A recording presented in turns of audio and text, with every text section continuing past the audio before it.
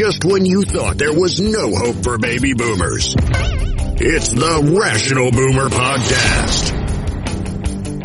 Logic, common sense, compassion. Yeah, who knew? Now, here's Mike.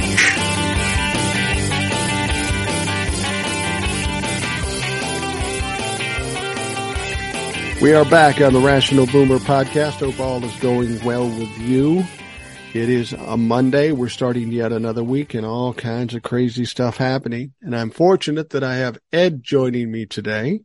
Hello. It's always great to have a helping hand. Not only can he provide some insight that I can't, he takes up half the show and I get to be fucking lazy today. And we know that is your go-to. Oh, yeah. Yeah, it is my go-to. If I can take it easy, I'm on it. Ed, well, me too. I mean, we made a living by talking. Well, that's yeah. it. You know, well, that's our sole talent is being able to read aloud or talk extemporaneously. That's it. That's all we got. We did that solely because we didn't want to work a real job. No sweat for us. It reminds me of we used to have these, I guess they still do, these jazz festivals, and it was at a place called the Dakota in St. Paul. And we had this thing, and people like Ed and I would go up and introduce acts and stuff like that. And one day at the Dakota, I had brought my son with me. He was about 5 years old, my oldest son. And so I'm on stage and he's standing off stage watching Dad do whatever he does. And he and I used to talk a lot. We don't talk as much anymore, but we talked a lot then. And he was a pretty smart kid. And so I'm on stage and I decide, well, I'm going to introduce my son. I said, right over there is my son, Tony, and say hi to him. And then, of course, somebody chimes in from the crowd. Is Tony going to be on the radio like his dad? And I knew exactly how this was going to go. So I said, Tony, come over here. Tony, come over here. So he walks on stage kind of shy and kind of worried and stuff, but he was a very articulate kid, a very smart kid, very funny kid. I said, this lady right here wants to know if when you grow up, you're going to be on the radio like Dad. So he literally grabs the mic from me and puts it right in its face. And he says, no, I'm going to get a real job. And of course, everybody laughed. And for the whole of the day, he was the little superstar and he loved the attention. I knew this kid loved the attention because we were at a state fair one time and we were standing in the booth, handing out stuff, talking to people, and people would recognize me and whoever else I was with. Oh, you're Mike. You're the traffic guy. And my son was behind the counter too, kind of helping out, passing out stuff, being really quiet. And he was seeing all the adulation or the recognition anyway I was getting from it. So, and we all had tags on, Mike Marn traffic or, whatever. So, I'm doing that. And as my kid is helping handing things out, I realized he'd created his own sticker that said Mike's kid. So he could kind of infringe on the notoriety. Anyway, that's beside the point.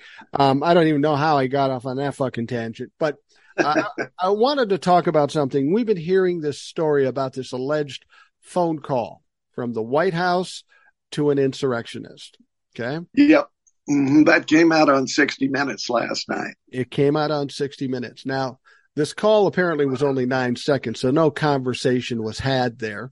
And somebody might say, well, that was just a wrong number. Well, the likelihood of somebody in the White House butt dialing somebody who was involved in the insurrection while the insurrection is going on, that's a little sketchy. I don't know. It sounds to me that there is something to be investigated there.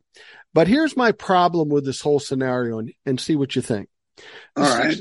60 Minutes brought this guy on. They teased that information before the show went. They did the show with this guy named Denver Riggleman. Now, he's an IT expert or something like that, but he was also a former congressman. He was a Republican from Virginia. He voted for and with Donald Trump a number of times. He supported Donald Trump. My first question of this whole thing is, why does the January 6th Select Committee hire this guy? They obviously know him because he was in Congress. Why do they hire a Trumplican to do this IT work for them? That makes no sense. I can tell you. Okay. Okay. Liz Cheney suggested him because she knew he had the expertise. See, he was a former, he did this for the government. I mean, not CIA, but something like that. I forget exactly which organization he was with. So number one, he had the expertise. Right. And number two, he was thrown out of his district because he officiated at the wedding, a same-sex wedding of two of his aides. Okay. So his people turned on him. So he was like Cheney in the sense that he was ousted by the Republican Party for being a decent guy, essentially. Gotcha. Yeah. But here's the other question. Okay, he's on 60 Minutes, and he's giving out this information. The January 6th committee is saying, yeah, well, he wasn't there that long. He really didn't see a lot of the evidence, which is probably true. And maybe I'm not saying he didn't see the phone call information and all that stuff. But in spite of the fact that the January 6th committee is not really feeling him going out and spewing this stuff, he's doing it. And I can't give you a specific time, but I understood that he's kind of done this before where he's leaked out information ahead of time when he shouldn't. So that makes me question him a little bit. Oh, I can tell you why he's doing it. He's got a book. He's got a book coming out. That was the third thing I said. That was the third thing I was thinking. He's doing this Sunday. The next hearing is Wednesday. He could have done it Thursday, but the book is coming out Tuesday. Right. So when you got a guy coming out with this information and it's a little questionable and there's no actual evidence, he's just saying that makes me question his veracity a little bit. He's trying to sell a fucking book. Not saying the phone call didn't happen, not saying it shouldn't be investigated. I'm just questioning this guy's reason for doing what he did. I do think that the main thing is the book, quite frankly. Absolutely. I mean, now he was a Trump supporter. He voted with Trump most of the time and so forth. And he was in business in Virginia and he didn't like some regulations and so forth. And that was why he ran originally. So he's a Cheney Republican. Let's put it that way. I mean, remember, Liz Cheney voted with Trump most of the time too. Yeah, absolutely. I mean, the insurrection was the straw that broke the camel's back in both cases. I mean, this guy was already out of government because of the reason I told you about the same-sex wedding, but he was turned off by it too, and very much was against Donald Trump after that point. So we have to keep that in mind, that Cheney is not someone that we would want in government, except for the fact that she is leading this charge from the right against Trump. And I do think it's having an effect. And, the old saying is, and it's true, the enemy of my enemy is my friend. Right. And I would add to that temporarily. Because in World War II, we and the Russians joined together against Hitler. But as soon as, not even the moment the war was over, we were in conflict and almost had a nuclear war over Berlin, which people either didn't know at the time or forgot all about, because we came that close, is all I'm going to say about that. We can talk about that another time. But we were friends for a brief point, and then we became bitter enemies. Right. And that happens all the time. Politics makes strange bedfellows, as they say. Well, and I've said that about Liz Cheney too. I would never vote for her. I probably couldn't even be her friend, but I would accept her help in a street fight because she is a fighter. There's no question about it. And like you say, team up against a common enemy. The last thing I wanted to bring up regards the media in this whole situation. Now, as we grew up, 60 Minutes was kind of the bastion of journalism and integrity, right? Yep. Okay. So 60 Minutes is now probably not as popular as it was back in the 60s and 70s and even the 80s when we were young. Knowing what they knew about this guy, knowing everything about this guy, knowing that he was going to sell a book, knowing that the January 6th committee kind of downplayed what he was having to say. They still had him on the air. And I have to believe that back in the 60s and 70s, they wouldn't have had a guy like this on the air at the time frame he was on. They might have waited a week till after the hearing to see what occurs. And it strikes me as maybe the 60 Minutes TV show kind of slipping to the dark side and dealing with clickbait as opposed to real news. Yeah, I think that happened a long time ago. Once the originals, kind of the Maury Schaefers and so forth, and Dan Rathers and so forth, Roone Arledge and all that stuff. Yeah, the producers. Because I think originally 60 Minutes was kind of a compromise between the news division and the commercial division, and the commercial part of the network was saying, "Look, we can make money off news." And the real journalists are saying, you're not supposed to. You're supposed to tell the truth, So I think they kind of said, okay, we're going to give you this section of the week, Sunday evening where, they figured it was a giveaway anyway because everybody's watching Disney. But they said, we're going to give you this section here and you just do really straight, hard-hitting journalism, send Mike out to put the kibosh on people and all of that. We'll let you do what you want to do. You can get as many corporate entities as you want. And we won't screw with you. Okay. But then over time that has started to, they decided it had to make money too. So yeah, they're not going to do anything that alienates the money people. It's just, that's the fact of network news. The corporate media is not going to shake it up. And, I'll have more to say on that coming up, about things that we never hear about that are the absolute cause of a lot of the trouble we have. Yeah. And it's just proof that while news at the time wasn't thought of as a moneymaker, it's all about money making. For everybody on the left, on the right, in the middle, they're all using news to make money. And in order to do that, they kind of have compromise the integrity. Yeah. And that's why you can trust us because we don't make a dime. We didn't plan it that way, but that's the way it's worked out. Well, let's move on to other things that are going on. And we haven't talked much about international news, not that much. And I know you got a bee in your bonnet about some things going on that kind of mirror what's happening in this country. Yeah. One thing I want to deal with right off the beginning and then forget about it. But let's talk about Iran for just a second. We've got maybe a revolution going on here. And it all started with a woman being killed by the religious police because she wasn't wearing the headscarf right? So there's been people are in the streets about this and it's turning into something really, really, maybe significant. We'll see if they're able to put it down or not. But we've seen this happen with Iran before when the people have risen up and gotten rid of the Shah, which brought in the Muslim, the hardline Muslims, put them in power. They could remove them just as easily. And it seems like they're tired of what has been going on, and maybe that's the case. What is really getting to me is all these Republicans on Twitter and different places, singing the praises of what's going on in Iran. But here at home, they're doing exactly the same thing. They're not dragging women in and killing them because of their headscarves, but they're setting them up to die from abortions or for lack of abortion from entropic pregnancies and other complications.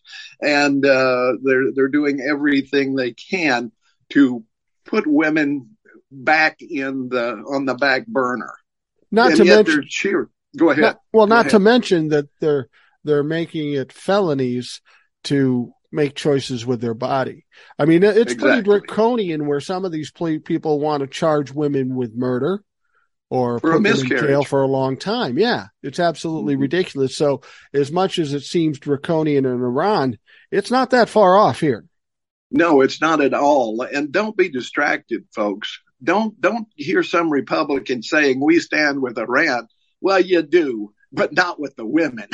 No. You are solidly on the side of the mullahs, and there's no difference between an American evangelical, the extreme ones, and a mullah in Iran. The American Taliban, the Iranian mullahs, they're all the same. A fundamentalist is a fundamentalist is a fundamentalist.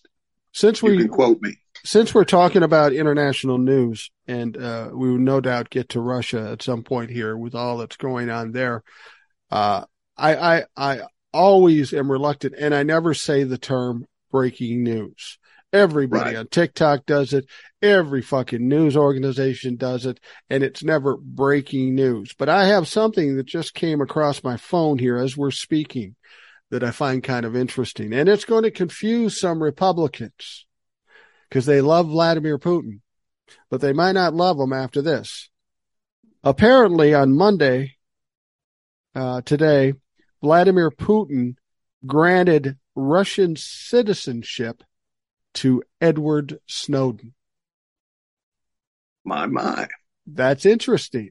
I mean, he's the one that exposed all the NSA stuff and how they were tracking all of us. And then he had to leave the country because the government wanted him arrested, which I found interesting because they are trying to track him down and jail him because he exposed illegal shit that the government was doing against us.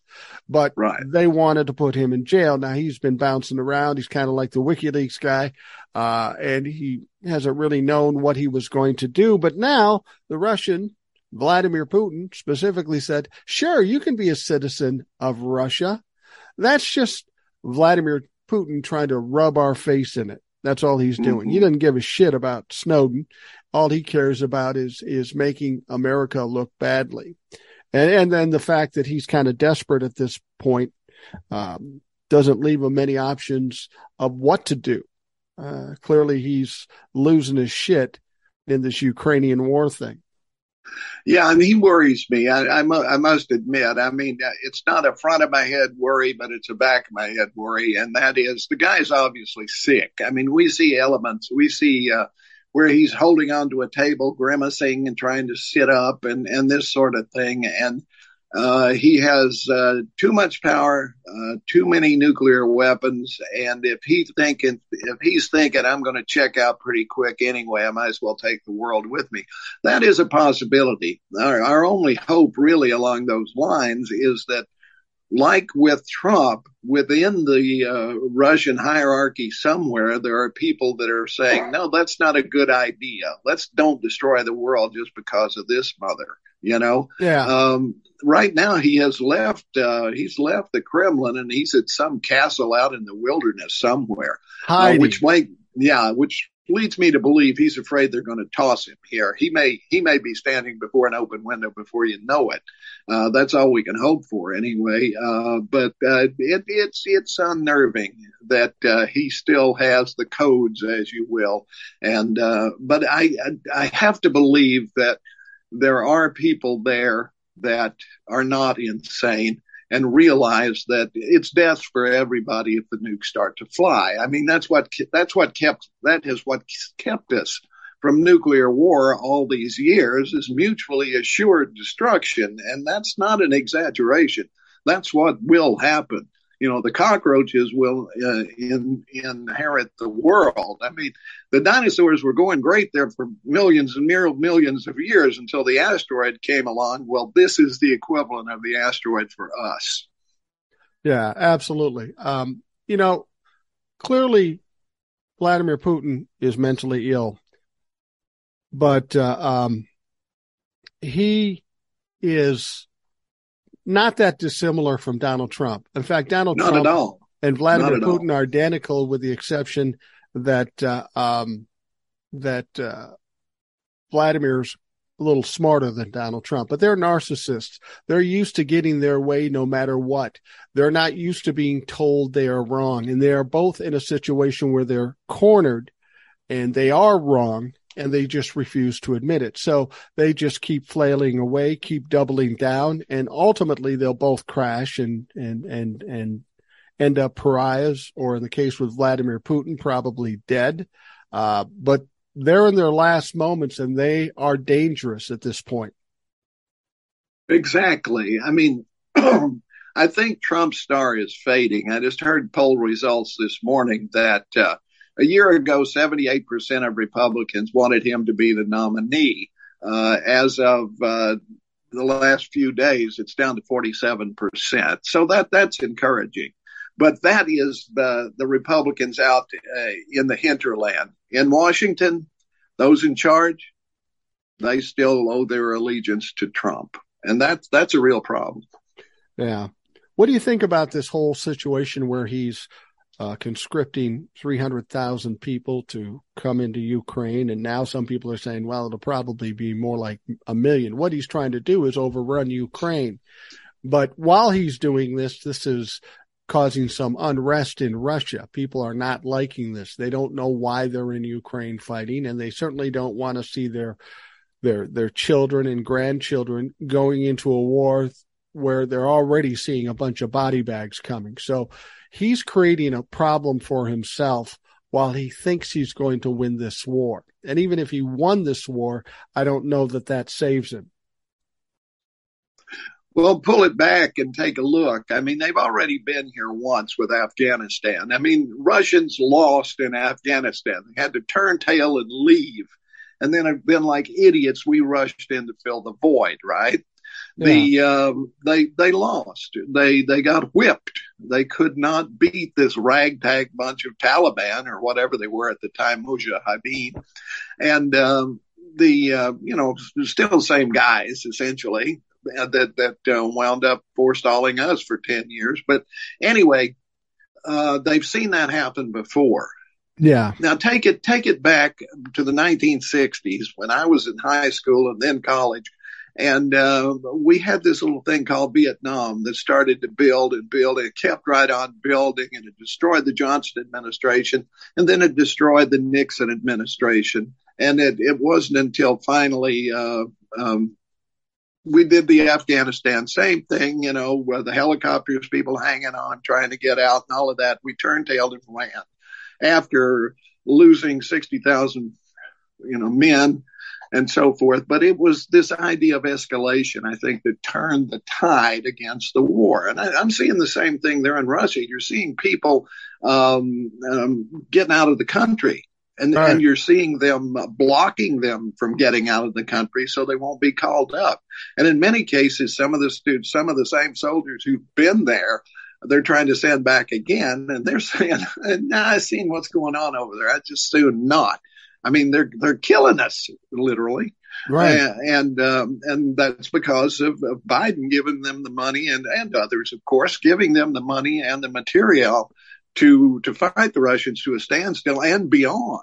So now if they come back with 300,000 troops or 1 million, whatever it is, it will make a difference. And they might even be able to subdue the country. We don't know. But I've got a feeling that even as we speak, we're pouring more and more and more defensive and offensive weapons into Ukraine. And they have something to fight for. The Russians don't. Yeah. And with Vladimir Putin making these veiled threats about nuclear war and America should be worried and such, I'm really not worried about that. I mean, I think the impression people get is that we've got this crazy guy sitting at a desk and all he has to do is hit a button and it will bomb America. That's really not how it works. And as much as he might be crazy, there are people around him that realize the mutual destruction thing. That's kind of a non-starter because, yeah, we might be able to blow up parts of America, but then fucking Russia is wiped out. That makes no logical sense to even wade into that, to even be ranting about that. What he's trying to do is scare the general public. He's not scaring the government because they know better. Well, there's absolutely that. I mean, let's say he takes out the continental United States. We've still got nuclear submarines in the ocean. And I don't care how many times they deny it and we deny it. We have floating space platforms with nuclear capabilities. We do. There's just no way around it, and all of those mysterious launches into space for weather satellites and this, that, and the other. Nah, Nah, there's a missile aimed at you right now, Mr. Putin. Absolutely. And you wonder, is it, as you said, now he's in this castle that's kind of known as a bunker sort of thing for him. That sounds familiar, doesn't it? Yeah, it sounds very familiar. And the thing is, some people might take that as a hint that nuclear war is going to start. I don't think that's the case. I think he's worried about his own fucking people and he's trying to separate himself.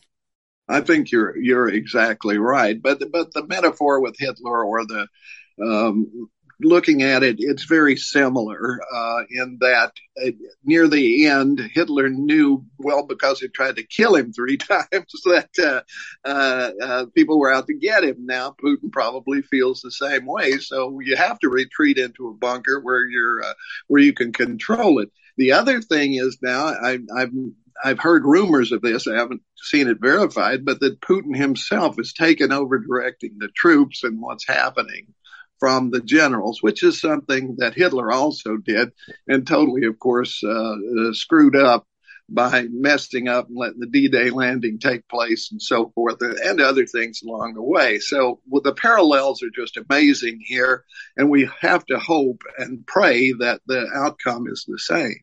Yeah, this is typical of a narcissist. He's going into war thinking nobody can beat him, thinking he's always right.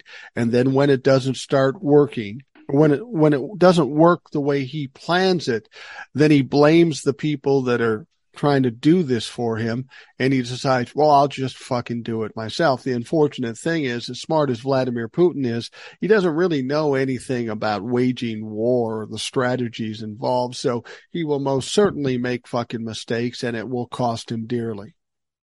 Yeah, he was nothing but what's the word I want? An operative within the government, KGB. KGB type who engineered the rise of Yeltsin and kept him in power, and then inherited the reins from him. So he's an inside, we would say here in the U.S., an inside the Beltway guy. You know, I mean, he's Stephen Miller to Trump. So there's probably a really great analogy right there. And makes us consider the fact that while we're taking down Donald Trump, we may want to take down Stephen Miller too. Oh, absolutely. And he's certainly vulnerable. I mean, he's, I'm sure, involved with everything that Trump did, was aware and probably suggested quite a bit of it. We know he was behind the separating the children at the border fiasco directly. That was all him. And pretty much he's been one of the few that have been remaining with Trump, that traveled with Trump to Mar-a-Lago and has continued to direct a lot of his efforts. So, yeah, if Trump goes down, so many of these people go with him. It's like the Nazis when Hitler went. Everybody else did too. Well, and I think we have to take down those people because we know that Donald Trump isn't bright enough to have an original thought. We know that he's easily manipulated by anybody that compliments him or pats him on the back. It's really easy to manipulate a guy like Donald Trump because all you have to do is be his buddy, and then he'll take whatever you say, no matter how fucking crazy it is, as absolute truth, and he'll fight to push that forward. So the people around him, probably not as stupid as Donald Trump. They're seeing an opportunity to get some things done they'd want to do if they were ever elected president, which they never will be. So they're just manipulating this fucking puppet and causing him to do things. I've told the story before. My father was a narcissist. He was a hard guy. He was an asshole to deal with. But once I figured out how to manipulate him, it was fucking simple. It was easy. I could get him to do anything. Well, there you go. And that gives you an insight into Trump that a lot of people just don't have, because we tend to think better of people than they actually are until they reveal themselves. I mean, that's what got Trump elected, that people were willing to give him the benefit of the doubt. God knows why, since he'd never accomplished anything worthwhile in his entire life and had done nothing but negative things. But still, they gave him the benefit of the doubt. Certainly I didn't, and nor did you. But The American electorate in general often sees, well, let's try something different, they say, without really realizing what it is. And that's how we wound up with Trump. We can't really change what's going on or have much of an effect on what's going on in Russia, but we're seeing things happening elsewhere that concern me too. And that's one thing I wanted to talk about today. Are we getting near the break, or we got some time? We got a little time. Go ahead. All right. And that's Europe and what's going on there now. Both Sweden and Italy recently have moved to the right, which is not to say that they have gone totally fascist, but they're getting there. The woman who was elected in Italy, Meloni, pretty much as fascist as you can get. I mean, she's definitely right there, but her coalition will be part of the government, but it won't be the government. So, that this is somewhat assuring that there will still be some leavening there, but in general, the far right has grown in Italy, which is really, really disturbing, because this is a country that was completely devastated and destroyed in World War II because of its fascist leader, Benito Mussolini. I mean, Italy, there was barely a building standing when that war was over in parts of the country. The Battle of Italy was one of the worst of the war. With American and Allied troops coming from Africa into Sicily and then onto the Italian mainland and working their way up toward Germany. Hard fought and a lot of destruction along the way. And you would think there would still be people alive that remembered that was the cause of a fascist government. But apparently they've forgotten. Sweden, same thing happening there. All of these European countries have to have coalition governments because they have a lot more parties than we do. So different groups have to join together. So what we have in Sweden is a joining of the far right and the center right parties, and them claiming power, at least temporarily. We'll see. We'll see what they can do. And there are lots of different reasons for why this is going on, and it's mainly because of it's been going on for a while, but it was exacerbated by the pandemic because they have the same problems. They had a shutdown, they had halts in manufacturing, they have problems with distribution and everything, just like we do. And their stock market is tumbling, and COVID is still a factor, and they additionally have problems because they get a lot of their energy from Russia by pipeline, both gas and oil and so forth. So they're affected. But the big one seems to be migration. And this has been going on for a while with everywhere. In England, and you'd have to say that England also has gone not fascist, but they've certainly moved right with the current prime minister.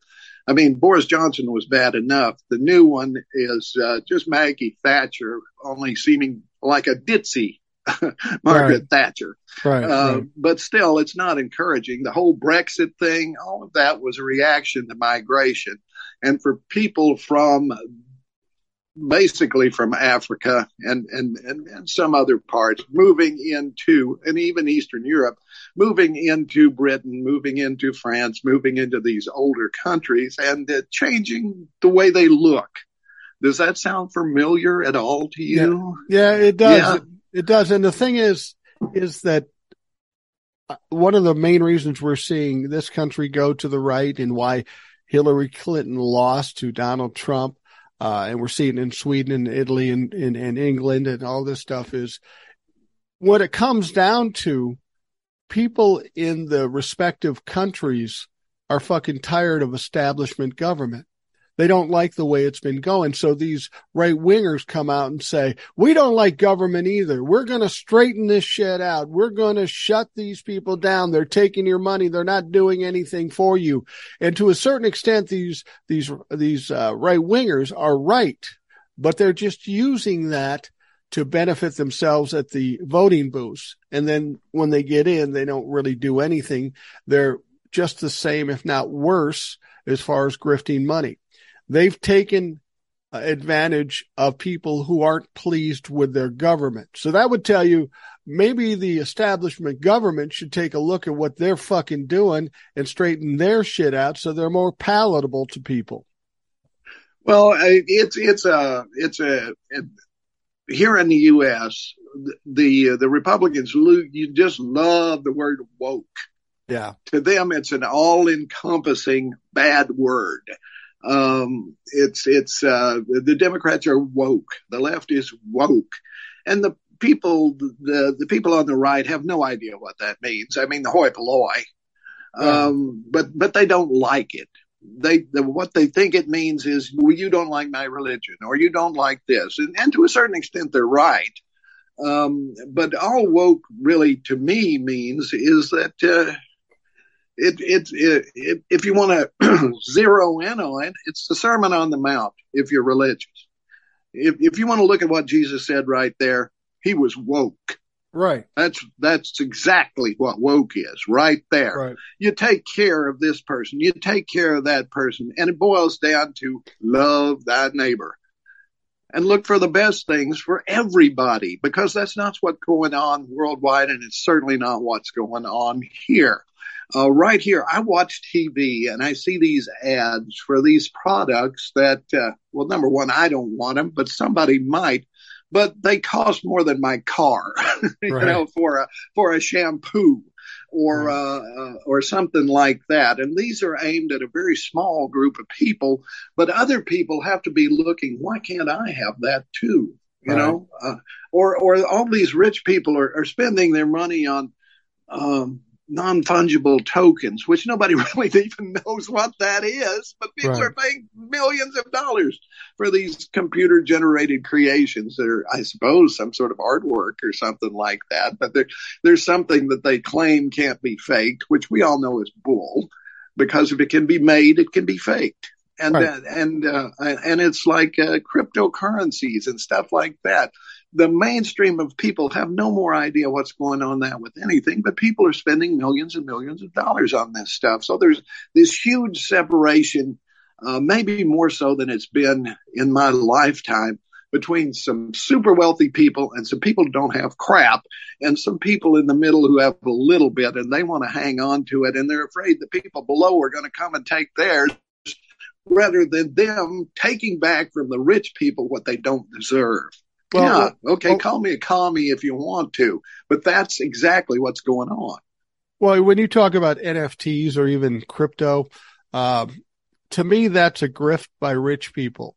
Somebody like Elon Musk goes into Dogecoin and say, oh, I'm excited about this. I'm going to put $1 million into it, just for example's sake.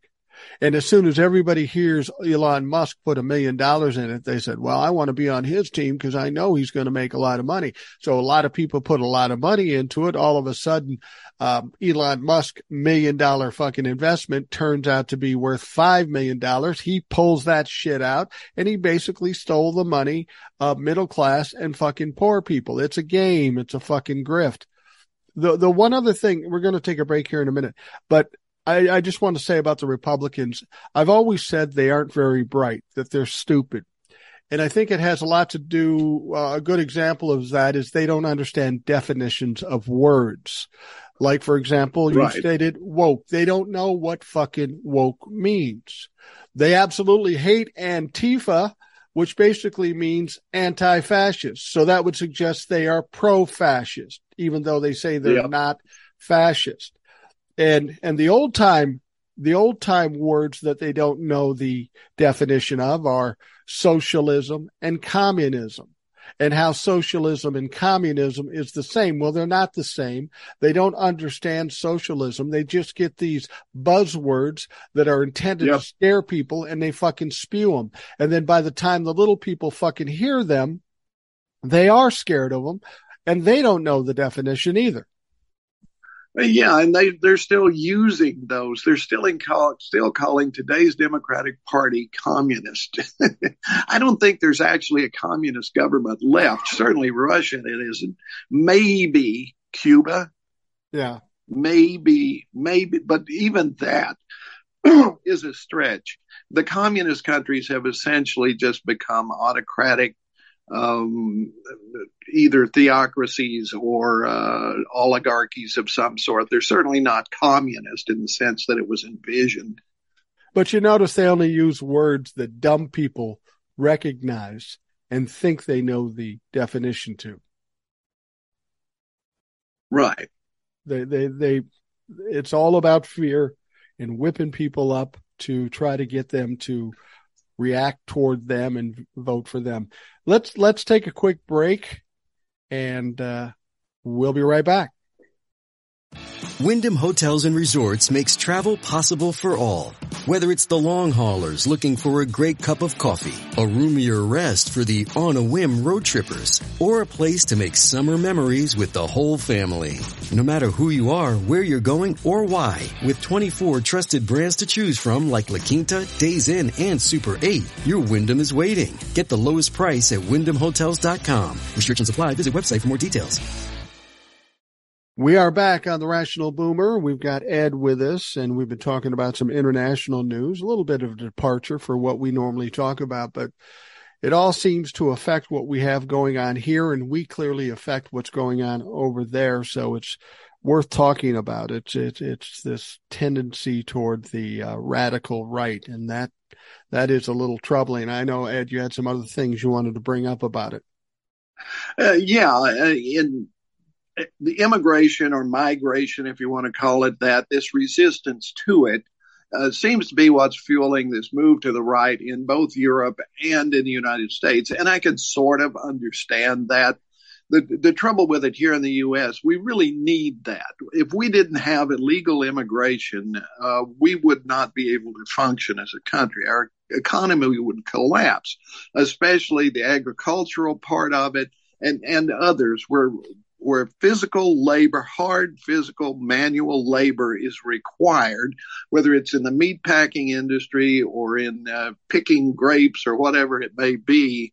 We depend on that, and we pretend that we don't want illegal aliens, but they are actually brought in here to do that. And no, I don't care if it's Republican or Democrat or Libertarian, it's going to be that way because until we have some serious reapportioning of the way we pay people and the way work is done and who gets what, unless we even the playing field somewhat, that's going to have to continue if we're going to exist as a country. And most others are the same way. They, to a certain extent, depend on that while they pretend to abhor it. And in large part, we create the surges toward the border by our policies towards South and Central America. Well, if not by what we do, like when we had the United Fruit Company and we were going down and toppling governments left and right to get the Panama Canal or whatever it was we wanted, we told Europe, hands off. The Monroe Doctrine forbids you from colonizing in South America. But then we went right ahead and did it. And right on through Reagan, we were involved in murdering and overturning governments. We did it in Chile. We did it. And we're reaping the harvest, if you will, of what we have sown for many, many years. Right. I am not convinced that there are not right-wing operatives in Central and in South America right now who are facilitating these people moving toward the border just so that they can claim there's a crisis, which there isn't. If you look at the actual number of interactions and the result, Biden is doing far better than Trump ever did. Yeah, with dealing with illegal immigration. But the same is true in Europe, because it was European colonization that destabilized Africa, that destabilized the Middle East and so forth. You want to look at Iran? That's our problem. We did that. They had a democratically elected government that we didn't like, so we sent Kermit Roosevelt, the grandson of Teddy, over to destabilize the government, and we installed the Shah, this brutal dictator. And then when he was overturned, that's when the mullahs took over. So we created that problem ourselves, and now we have to deal with it. And we're trying to keep them from getting a bomb. And at the same time, their own people are rising up and may take care of part of the problem for us. Right. But that's serendipity. And if we're smart, we're trying to help with that. But who knows if I imagine we are. I mean, we have this worldwide, we have the CIA and the other organizations whose names you don't even know who are out there. We have troops in Africa. Most people don't realize that. We have permanent forts in countries in Africa. And that never makes it to the evening news, does it? No, it doesn't. You know, the funny thing about immigration, too, that I don't understand is the current situation we have in this country is there are a shortage of workers. Over and above agriculture, there is a shortage of workers. And who is this impacting? This is impacting the wealthy people who have corporations, the small businesses as well, who don't have enough people to work for them, which is going to affect how much money they can make. And the bottom line is if you can't get enough people to work for you, you're out of fucking business. You would think they would be all over bringing more people in so they can fill the spots that they have and continue to do business the way they do it.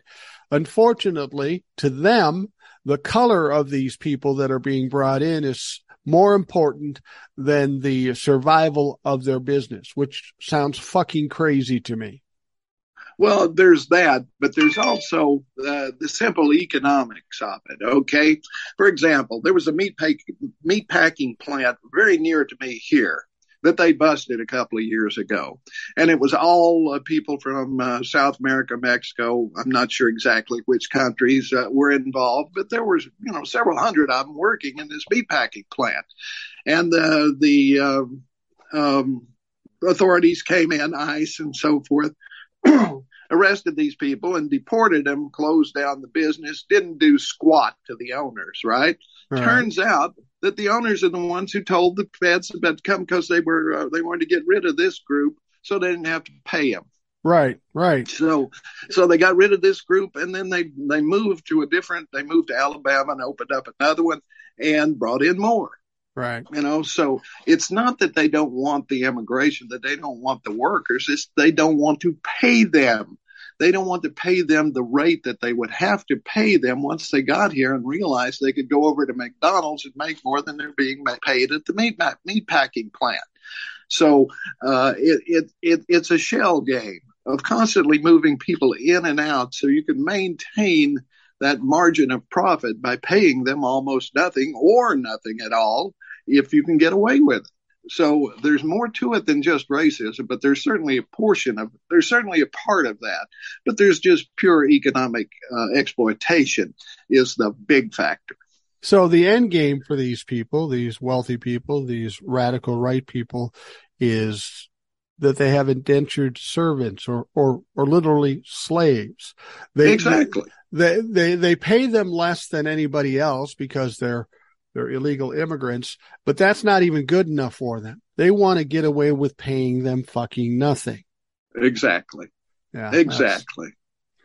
And so it's encouraged. They want to keep the governments in the South America destabilized, so people will have to come here and work for less than they could ever get Americans. Because back in the 70s, they decided, the think tanks and everybody got together and said, we can do this. All we have to do is flip the switch. We'll just shut down the steel industry up in the what is now the Rust Belt, and it's just move it. We'll start buying our steel from overseas, from Canada or from Germany or wherever it's produced, right? And we don't have to pay these people these union wages anymore. Or we'll go to Mexico, or we'll go to Nicaragua, or we'll go to wherever we have to go, where we can, or Vietnam, or where China, and pay these people pennies on the dollar compared to having to pay them, many, many times that here in the U.S. And that's exactly what they did. And you don't hear this from the Democrats. You don't hear it from the Republicans. You don't hear it from the news agencies because they're all tied in with it. The same people that shut down the steel plants are the same people that own the media. Right. So it's a battle. The battle worldwide is against us and the oligarchs. That is the demarcation line right now. And that's what I've always said. This isn't a fight between the Democrats and the Republicans. This is a fight against us and them. And I will throw the Democrats in there to a certain extent. Right now, the Democrats are on our side because we got to get rid of the dumpster fire that is the Republicans. But I'm fearful that if the Democrats get ultimate power over everything, we can't let our guard down. We still got to keep kicking some ass, even though these are people that we may have supported, because that's what's going to take to actually get them to work for us. They are only going to do it if they have to. And the only way they will have to, if the Republicans are out of the equation, is by public opinion and by us kicking their ass. Right. And they distract us by these social issues like abortion, which I think abortion should be legal, available, and rare. And part of the problem why it even exists is economic. If you've got 6 kids and one more on the way and you can't even afford to pay for 4, well, that enters into it perhaps. Yeah. But, if you go back to Clinton, what did Clinton do? He brought in welfare reform, which hurt the poor and helped the rich. This was a Democratic administration. It was nothing but Republican light. Obama was a little better.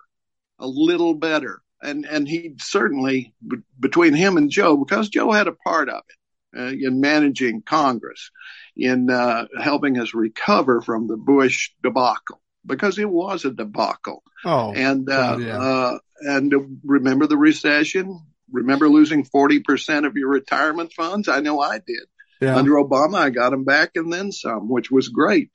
I'm not doing real well right now on, some of the ones that are invested in the stock market. But that's on me. I mean, I can choose to move stuff around and so forth. But I think in general, Joe is much closer to what we think of as a Democrat and his administration and the people he's put in power.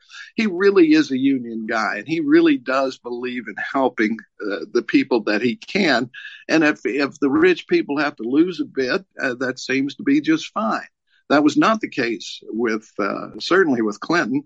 And this is a change for the better, but we've got to maintain it. We've got to give Joe another term and then 2 more Democratic terms after that, because otherwise, if the Republicans ever get the reins of power again, they will not let them go. No, they absolutely won't. And with the midterms coming up, there's a lot of things that are going to affect the midterms. I keep hearing people saying, oh, the Republicans are going to win the House. And I just don't see it because I don't know what they've done to gain or garner more votes. But since we're at this point, we have a January 6th Select Committee hearing coming up the 28th. It's been about 6 weeks since we've seen the last one.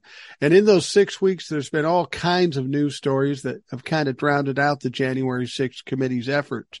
But I think come Wednesday on September 28th, we are going to see them create just a fucking whirlwind of talk, because I think a lot of stuff is coming out of this particular hearing.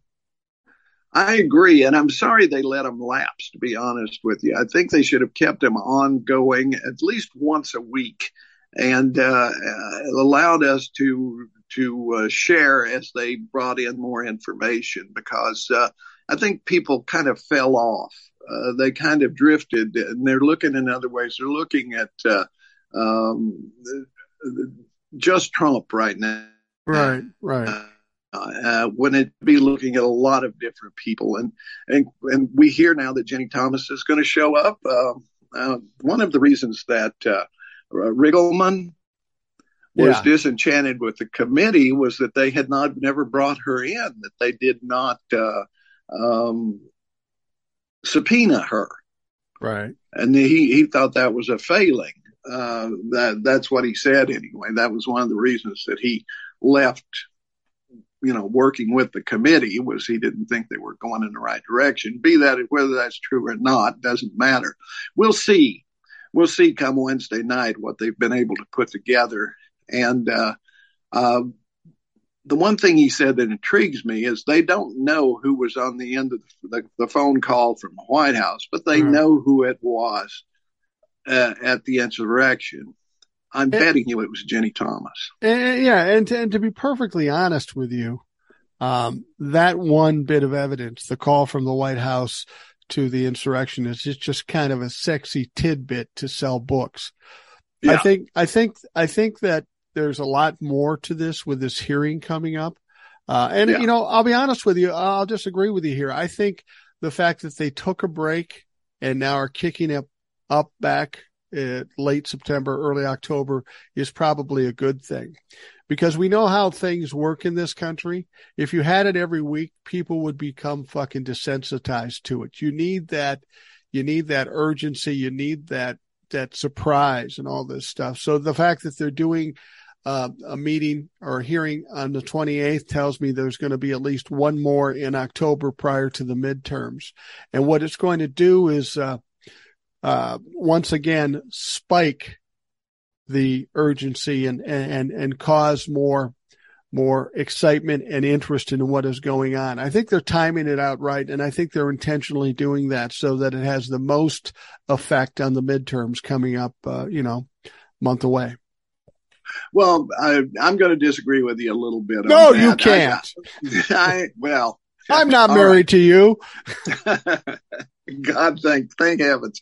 But I see it as like, and you're aware of this because you've told me this, that one of the reasons, like with a podcast, the thing that sells it is consistency. It's being there every day. Right. It's content, but it's also the frequency of that you put that content before the public. And I see it with with the modern the way the industry has changed. I mean, when I was a kid, you had 3 networks and you watched what was on. Yeah. Right. Then you had cable where you had a lot more choice and more cable, more cable. And now there's streaming. So there's so much out there. You got to grab them. You grab them and then you hold them and you keep hitting them. You know, you have to be consistent. I see programs they're great the first year, and then the second year they go to crap and then they're canceled. Right. You know, and I look at the committee hearings that way. Yeah, they had us and then they stopped. It's like, when the pandemic came and people missed a year on some of the productions, getting people back to watch them is not that easy because there's all this new stuff for them to watch. So I'm hoping that everybody comes back because it is kind of an event. Okay, I'll give you that. This is kind of an event, but to my knowledge, it's the only one they've got scheduled before the midterms. Well, but at the same time, you have the TV shows like Curb Your Enthusiasm, Sopranos, Bridgerton. These things go away and you really never know when they're coming back, but they always seem to garner the attention when they do come back. I think the information that's going to come out in these hearings is going to be so compelling that people are not going to be able to avoid it. I think either they're going to be talking about people who were involved in the planning and the facilitating of the January 6th insurrection. And this is going to, I believe, expose some of those people sitting in Congress right now, the Gosars, the Boeberts, the Greens, and those people. I think it's going to expose those folks. And I think it's going to be kind of bombshell after bombshell. I gotta believe that the Democrats are smart enough to know that they need to heighten the attention to this sort of thing. So as much as maybe not as many people will watch it as did before, that's a possibility, but it almost doesn't matter because those sound bites that will come out of it will resonate forever. People will hear it even if they don't watch the testimony. Yeah, and maybe Riggleman was premature because he wants to sell a book or something, but the graphic he provided alone was very telling in showing in a visual way the communication between these various camps of insurrectionists, because there's no denying that it was basically kind of a parallelogram or some sort of lopsided kind of square or rectangle showing these 3 or 4 points. I think it was 4 points of communication where everybody was talking to everybody. And that indicates certainly a conspiracy, quite frankly. Well, exactly. That is undeniable. Well, I saw a tweet that 60 Minutes put out, and I thought it was pretty interesting. And I can kind of see where they get this based on what we're hearing from the January 6th committee, from Riggleman, from the 60 Minutes show. It sounds like they're setting us up to show us a roadmap, an actual plan, and who was involved in the plan of how this was set up from the beginning. And again, that goes back to what you said. Now it's a fucking conspiracy. Now it's even a bigger deal than just a bunch of crazy fucks attacking the Capitol. We are going to see how Republicans in Congress and Ginny Thomas and we know that Roger Stone's going to kind of show up in this whole scenario too on Wednesday. They're going to show us, they're going to lay it out for us how the Republicans actually were part and parcel to planning and executing this insurrection. Well, I'm glad you brought up Roger Stone because he's kind of been out of sight for a while. But he and Mike Flynn have been touring the country with this semi-religious tent show kind of thing that links the new apostolic Reformation and right-wing politics, and it's pretty scary shit. But if you look at the basics of the January 6th attack on the Capitol, jump back a few years when we've got George W. Bush and Al Gore locked in Georgia in this vote counting thing, and then suddenly where they're counting the votes, this mob storms the place and smashes the doors and all of this, and they stop the counting. And then the Supreme Court weighs in and says, stop the counting and so forth and so forth. But that was I want to call it the instigating incident that really gave the election to George W. Bush. What is different? Nothing. It's the exact same game plan. And nobody ever accused Roger Stone of being subtle or honest, going back or honest or, if it worked once, why not try it again? Right? Well, that's an excellent point. I mean, like you say, they laid it out in the George Bush, Al Gore election, and they saw that fucker worked. It actually worked. So why not try it again? Why not do it again? I mean, the Republicans have to game the system. They just can't win. They can't win largely across this country because there isn't enough of them. They can't win fairly. They just can't. And they know that.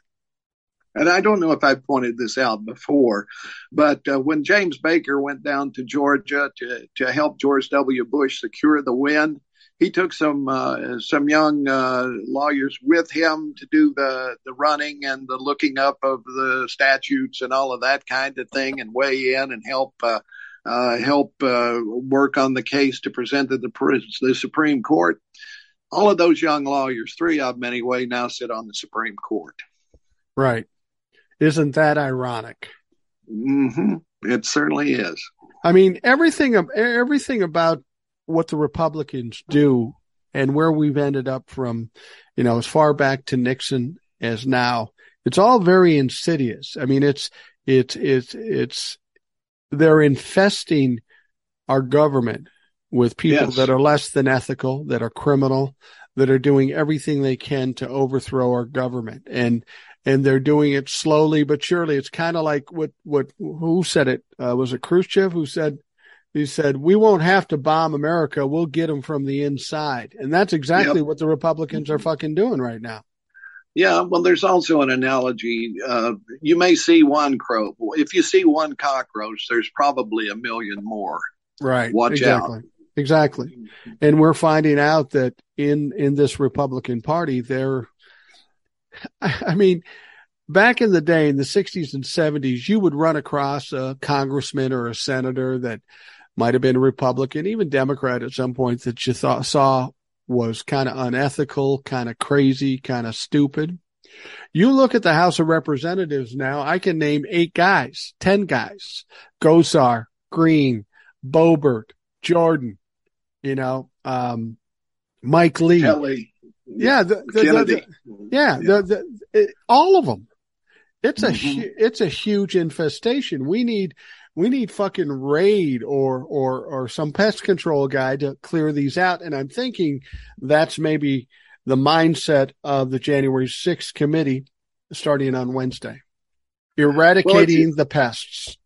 If you look at Republican administrations versus Democrat, go back to Nixon, starting with Nixon. There are always a huge number of people who wind up being indicted, and going to jail in a Republican administration. Certainly Nixon had his with Watergate. Reagan had his with Iran-Contra. George W. Bush had a bunch of them, and so did Trump. Now, Trump pardoned most of his, whereas Bush didn't, and I'm not sure why. But in Democratic administrations, almost none. Jimmy Carter had one, and that was a guy who kept a wristwatch he shouldn't have. And Obama had none, not one. And Clinton had, I believe, 2. And if you don't count Clinton himself getting impeached but not removed, there were 1 or 2 there. But by and large, it's between the Republicans, hundreds, and the Democrats, less than 10. That shows something. It has to indicate something. One party is a group of criminals and the other isn't. That's my take. Now, in spite of that, we are hearing the likes of Marjorie Taylor Greene, Lauren Boebert, and now other people. Those at least one of those 2 entered a bill for perusal to impeach Joe Biden. And now we're hearing a lot of people saying, well, if we get back the House, we're going to impeach Joe Biden for what? And even if you do impeach him for some stupid reason, it's just going to hit you in the face, because it's going to end up just the same way it did with Donald Trump. It's going to go to the Senate and it's not going to pass because you need 60 people. So it's just about retribution. It's just about projection. It's about, well, you did it to us, so I'm going to do it to you. You would expect people being more mature who are running our country. Well, this is the thing, though. I mean, and the other thing it will allow them to do nothing. It gives the appearance of doing something when you are literally doing nothing except making noise. But that way you don't have to consider bills. Jim Jordan, how long's he been in Congress? And like 17 years? Never once offered a piece of legislation of any kind. Zero. He's there to stir the pot. Right. He's been scamming the people of his state for 17 years and done literally nothing. Boebert has become a millionaire by going around and running her mouth to sympathetic groups. And Marjorie Taylor Greene doing exactly the same thing. All of these, Boebert and Gohmert and all of these people are doing exactly the same thing. Any legislation they offer, whether it's articles of impeachment, I think Marjorie Taylor Greene's actually done it 3 times. So, and everybody continues to ignore her. She has no committee assignments. She has nothing to do other than this kind of crap.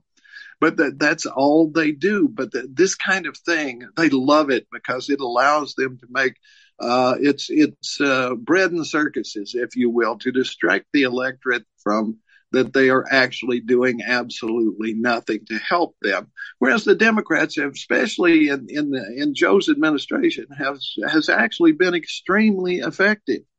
They have passed many bills that now Republicans are scrambling to take credit for. Right. We've got out in Texas, Abbott is talking about this great highway project that Biden is paying for, and down in Florida, same thing with DeSantis taking credit for the stuff that Biden gave him the money for. So this is what's happening, and the people who choose not to see, well, I don't know what to tell you except that you're cutting your own throat. If you're voting Republican, you might as well just commit harakiri, as they call it, and kneel on your own sword. Well, if you look at the last 14 years, all through Obama's presidency, the 4 years through Donald Trump, I've asked this of somebody. What has the Republicans accomplished for America? What have they accomplished? And they've accomplished nothing. They've been, at best, they are obstructionists to try to stop things from happening. When they had the power to do it, they did nothing.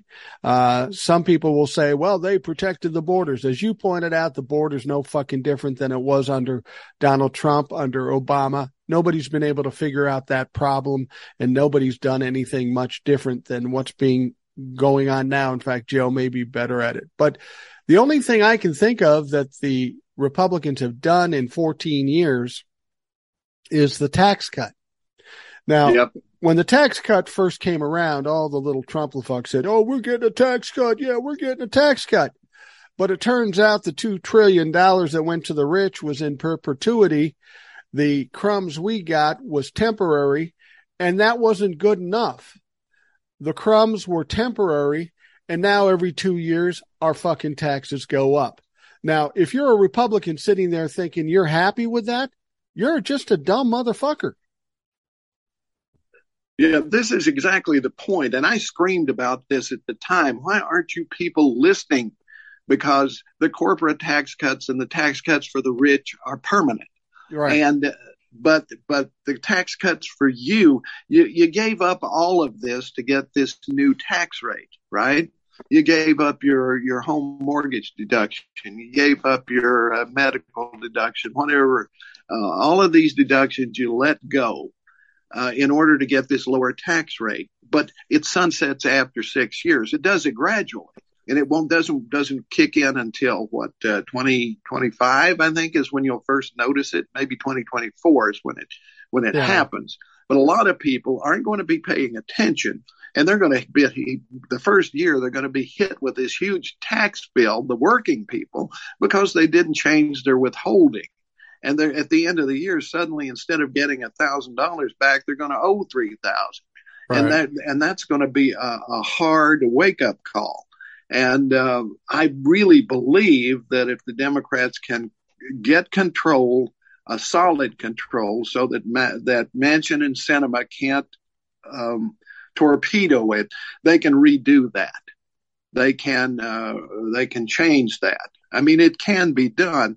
Now, to do it, they're going to have to take about a $3 trillion hit against the deficit, because that's the plan.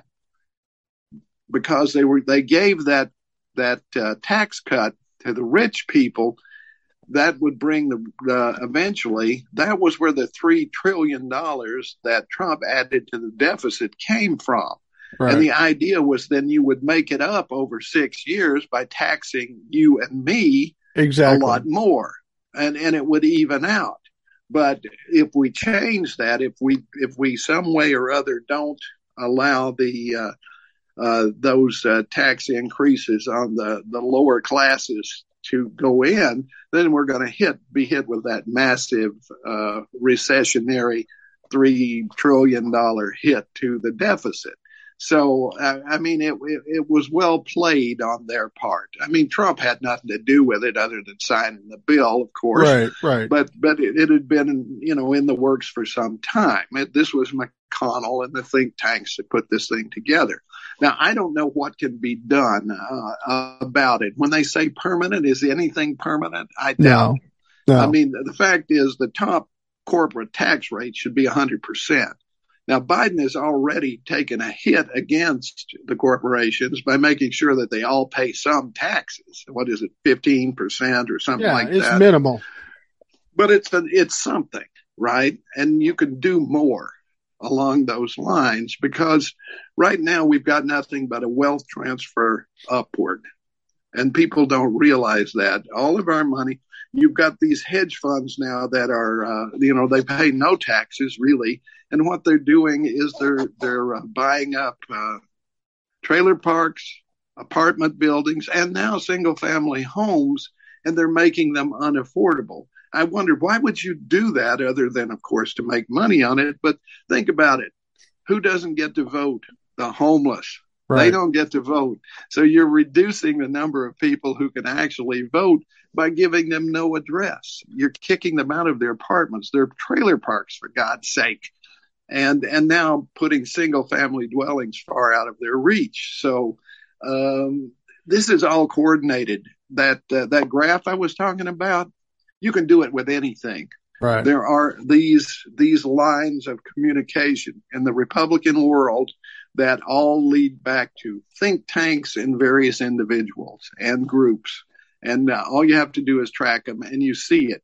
They are aiming to turn back the clock to 1890, when the average guy worked where he was told, as long as he was told, and for whatever amount they wanted to pay him, if anything. And that is the goal. That is the goal. Turn it back to there, or even further, if you're an originalist, like most of the Supreme Court is right now, turn it back to when rich white men were the only ones who could vote. Right, exactly. You have to understand the Republican Party is nothing more than a grift. But what you have to understand is, where are they getting this money they are grifting? They're getting it from you and I without our permission. Well, with our permission, because we're allowing them to do it. But the money has to come from somewhere. We give $2 trillion to the rich, so they give us little crumbs, kind of a little carrot to say, yeah, that's good. And then they got to pay back that $2 trillion, so they take it out of us. So not only is the government giving them free money, they're making us pay the fucking bill. And it's fucking ridiculous. It's absolutely. Exactly. And you can sit and watch TV and look at those commercials for stuff you will never be able to afford, and realize that you're paying for it for someone else. Right, exactly.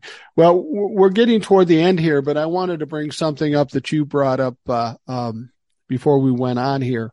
And apparently you had a fancy, really nice little soiree down in your part of the country. Yeah, we had a big Klan meeting here at Tazewell, Tennessee. Great. Over the weekend. The city council basically said it's on private property, so there's nothing we can do about it. And then they all went. Yeah, of course. There are certain sections down here where the Klan is rampant and always has been. I mean, it was born here in Tennessee, for one thing. Was it?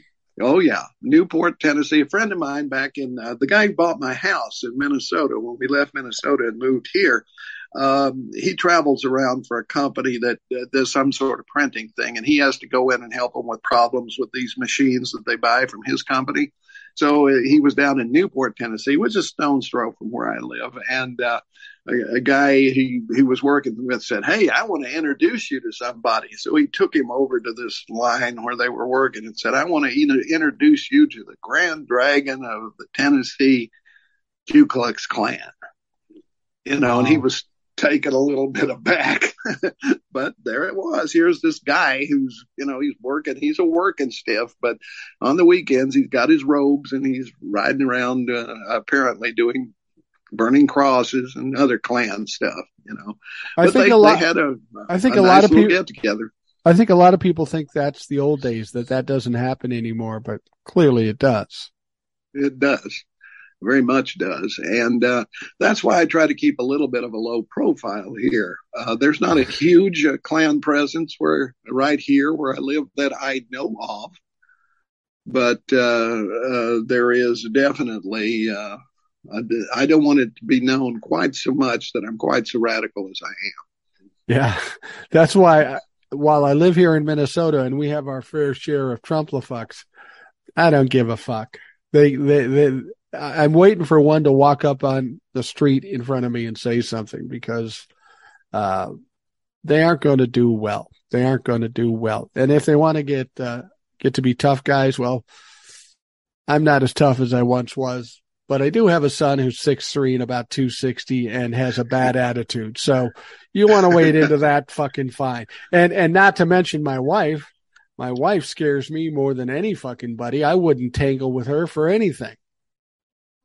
Well, when I walk my dog, I carry my Irish fighting stick with me, and that's a small comfort, but it's something. That's a sad state of affairs, and I don't know if you've been listening, but apparently the violence in Minneapolis proper is just getting fucking crazy. Yeah, and I don't know what to say about that, other than where are the police? Well, see that, but I think that's the problem. You know, the police have gone through a lot of shit with George Floyd and some of the other shit going on. And so to a certain extent, they've been kind of pulled back, but I wouldn't be surprised if the police says, you know, fuck it. You want unrest in this country, or in this state, we're not going to fucking do anything. We're not going to work as hard. We're afraid that we're going to go to jail if we're too rough with these people. So we're just going to lay back and let it fucking happen. That's what I assumed. Yeah, I assumed that. And it's a sad state of affairs. We need that fixed. And our mayor in Minneapolis, I don't live in Minneapolis. I don't have any horse in the race. And, you know, at this point, I used to work downtown Minneapolis. I wouldn't go, and I'd be there every day. I was younger and, you know, it was a much different place. I wouldn't go down there now to have dinner or go to a show anymore at night. I mean, my niece and my grandnephew went to some kid's concert at the Orpheum. Just like in the last couple of months, went to the Orpheum. They're standing out in line, and across the street, there was a fucking shooting. I'm not bringing kids down there if that kind of shit is happening. Yeah, I know what you mean. When I lived in Minneapolis, I lived a few streets from where you grew up. And right. I still, when we moved, I stayed, you know, there's a neighborhood online organization, and I'm still a member of it. So every day I get these things from that particular area. And it's carjackings, porch pirates, catalytic converters, it's assaults, it's garage break-ins, house break-ins, and every day, dozens of them. Well, and that's not the place I lived. No, you know, even if you go there today, you know, like I say, I grew up there and you live there, it's not a bad area. It's actually a pretty nice area. I mean, if you go a few blocks toward the river, you got some very expensive houses, and you've got high taxes and stuff. It's not a bad area. It's just creeping into everything. Well, it's people from outside that area who are doing it, of course, because they see these people as would have been me as easy victims. I used to walk my dog at 9:00 at night. Yeah, I would not be doing that now. No, you know, or if I was. I hate to say it, I'd be packing heat. Yeah. No, I know what you mean. I know what you mean. I live out in the suburbs now, and I'll just stay out here, and I raise my kids in the suburbs because I know how Minneapolis can get with teenagers. I got a little crazy. Didn't want my kids doing that shit. Anyway, we're going to wrap things up here, Ed. We've gone a little longer than we normally do. Actually, not longer than we normally do. We always go long, so it doesn't really matter. When we're done, we're done. That's the one thing I like about being retired. I go to bed when I go to bed, whatever time it is, and I'm up late usually doing a podcast or whatever, but I wake up when I want to. I don't use a fucking alarm. When my eyes open, then I'm up. It doesn't matter if it's 6 o'clock or 10 o'clock. I don't give a fuck. I'm getting up, and it's a nice thing to have going for you. After all those years, you and I getting up early at 4 a.m. or 3 a.m. 4 o'clock, 3 o'clock, 3:30 to do a job that we didn't get paid enough for. Yeah. It's nice just to wake up when I wake up. Anyhow, thanks for coming by. One word of caution before we go. Sure. One word of caution. COVID's still around. I mean, Joe said the pandemic's over, and that's right.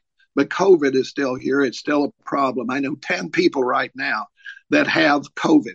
Wow. Fortunately, they are vaxxed and boosted, most of them. Right. And I think they'll do fine. But it's still there. Take precautions. And there's a new booster out.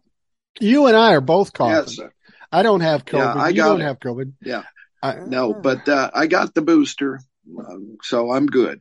Well, the first booster, there's a new one out now. No, I got that one. You got the second booster. Yep, I got it last Monday. Yeah, I'm going to go get that shit too. The colds, that's the thing is you get sick like you and I are right now, and people say, oh, it's COVID. Well, no, maybe it could be just a cold. I know that I was carrying around, hugging and kissing a 2.5-year-old Petri dish full of bacteria from daycare, but it was worth the risk being able to hang around with my granddaughter. Yeah, well, mine's allergies. So, and just talking too long. So, yeah. I checked. I don't have COVID. I took the test. Well, that's good to know. All right. Well, the folks at home, thank you for taking the time to listen. I hope you have a great day, and we'll talk to you tomorrow. Thanks for listening to the Rational Boomer Podcast. Don't forget to subscribe so you don't miss an episode. We'll see you next time.